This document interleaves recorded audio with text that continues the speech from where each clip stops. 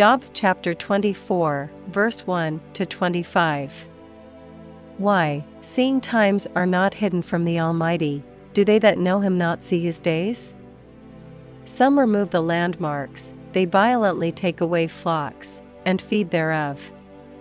They drive away the ass of the fatherless, they take the widow's ox for a pledge.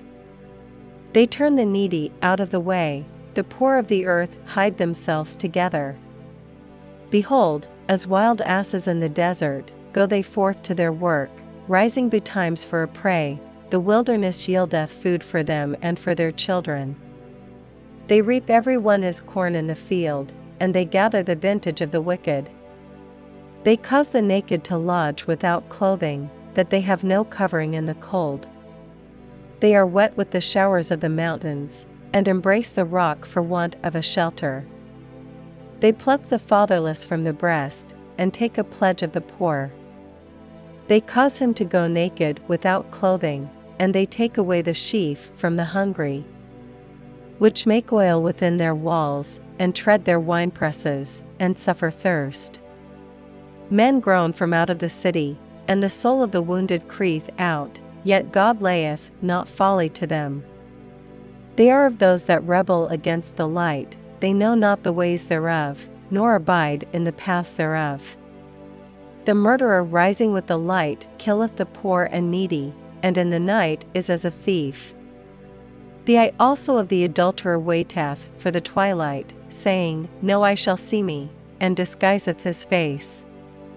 In the dark they dig through houses, which they had marked for themselves in the daytime, they know not the light. For the morning is to them even as the shadow of death, if one know them, they are in the terrors of the shadow of death. He is swift as the waters, their portion is cursed in the earth, he beholdeth not the way of the vineyards. Drought and heat consume the snow waters, so doth the grave those which have sinned.